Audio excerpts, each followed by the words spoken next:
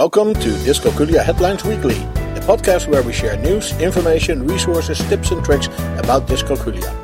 You can subscribe to this podcast via iTunes and then search for Dyscalculia Headlines. You can also find us on the web at dyscalculiaheadlines.com and then click on the podcast page.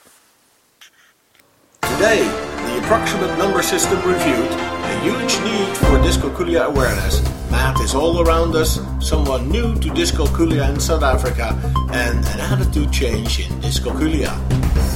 This is our podcast for week 9 in 2016, and with us is Dr. Schroeder from dyscalculiaservices.com.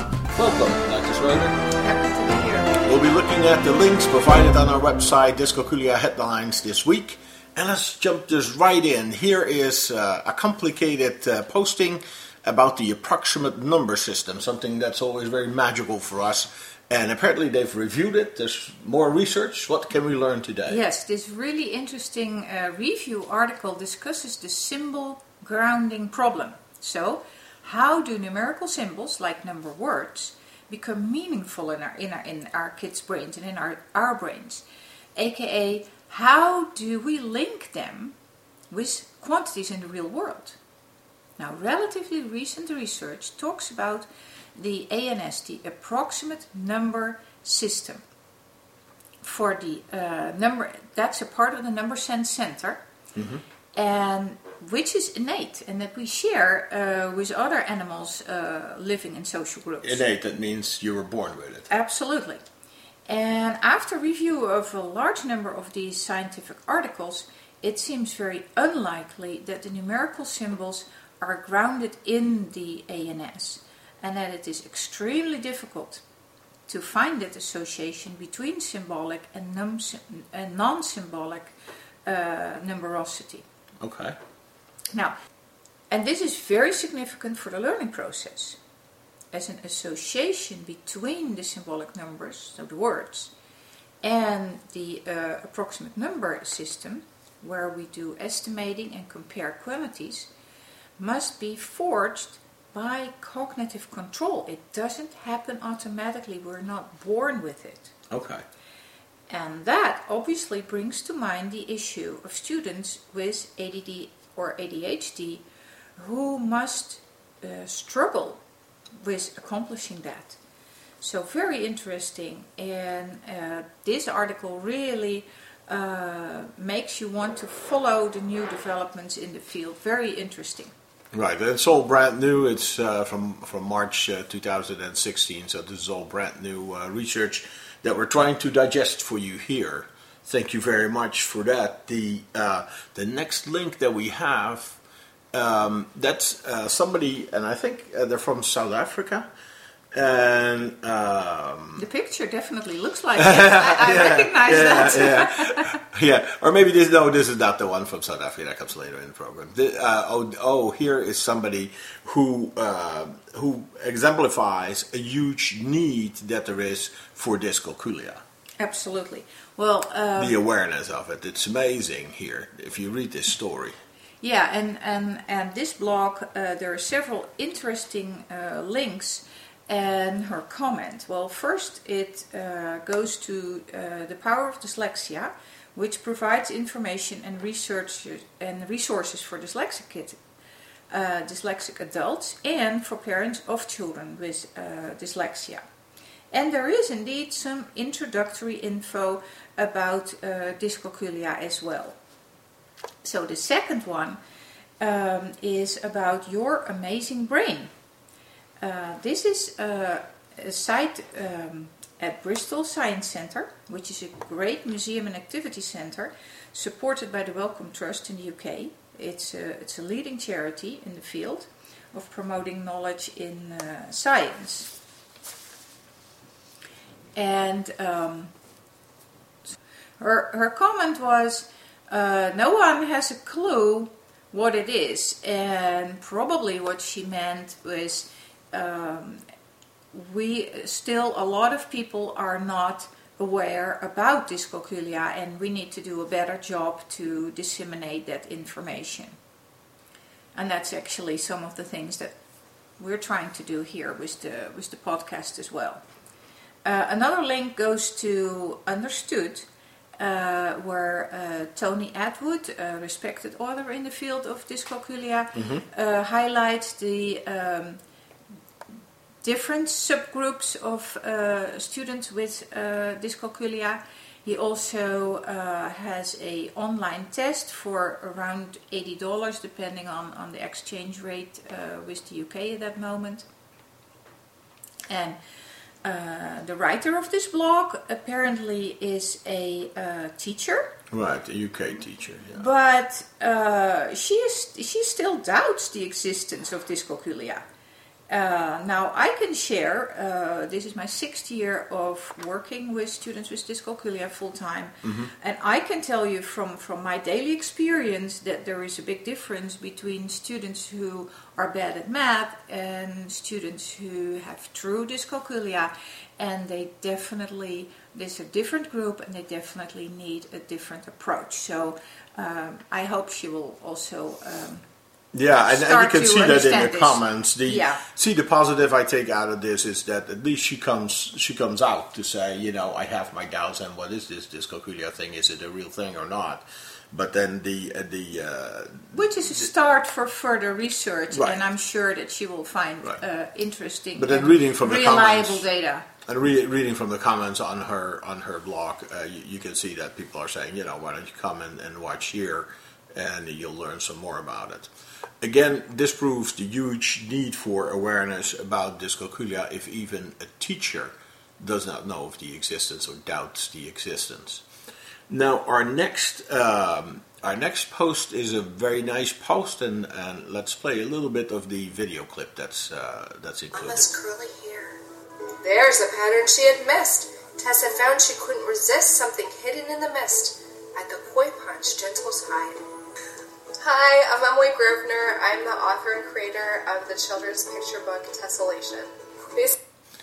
So this is a video about a book for children, and the head person is Tessa, and she looks at tessellations. Get it? Yes, it's absolutely a delightful children's book. Yeah.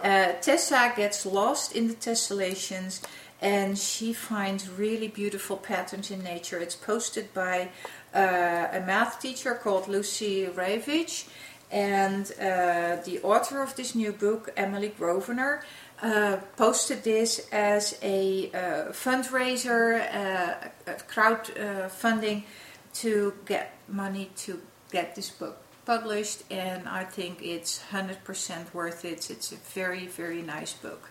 Good.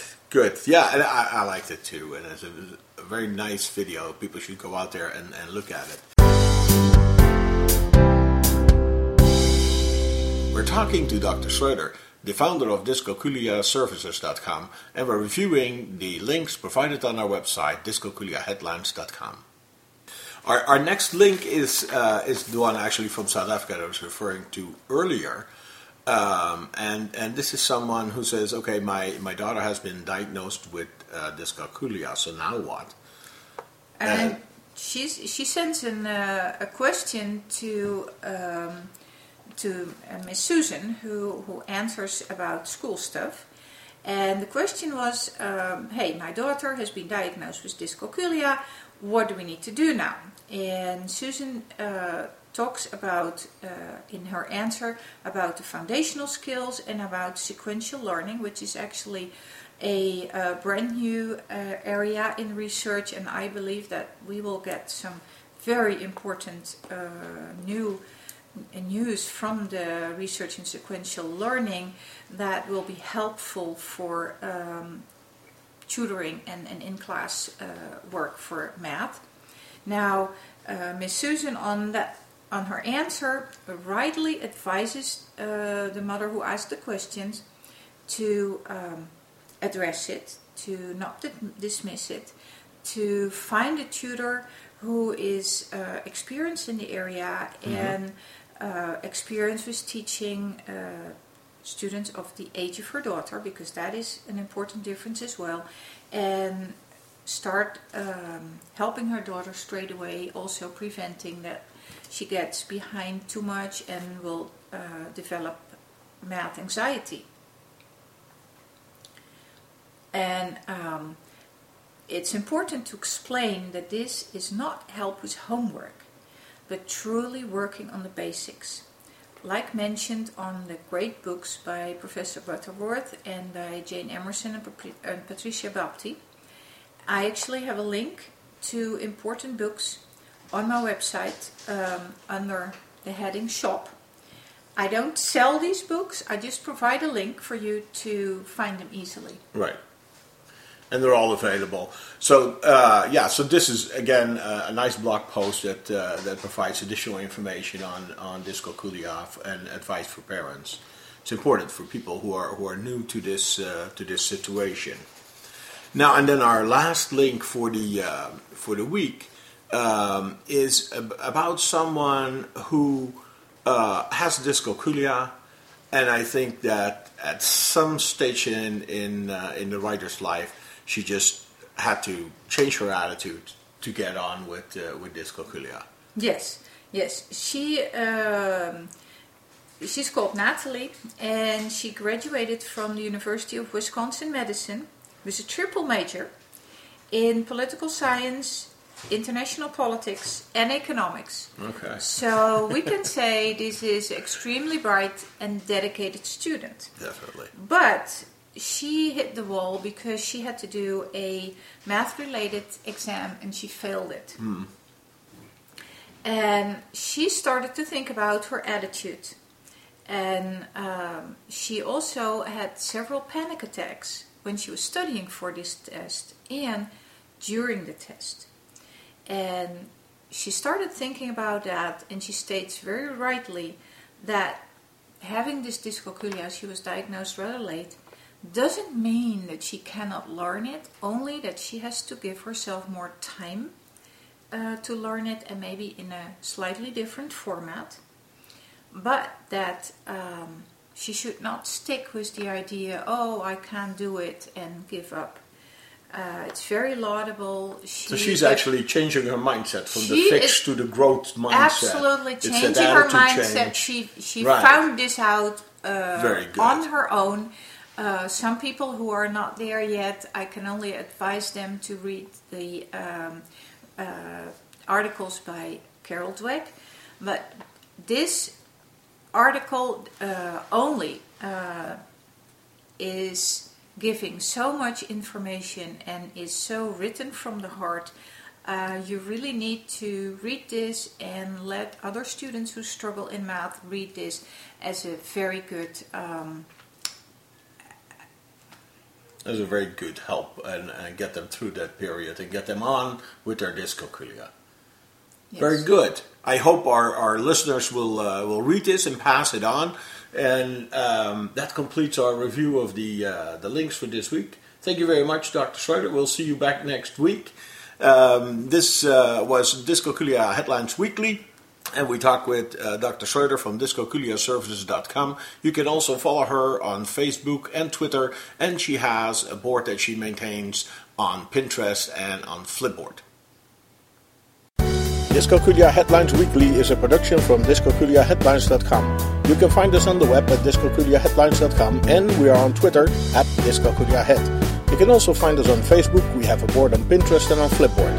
Search for Dyscalculia Headlines or follow the links on our webpage. You can send your questions, comments, and contributions to communications@dyscalculiaheadlines.com, and we may even discuss it in one of our upcoming podcasts. We hope this was useful for you, and until next week, you can count on us.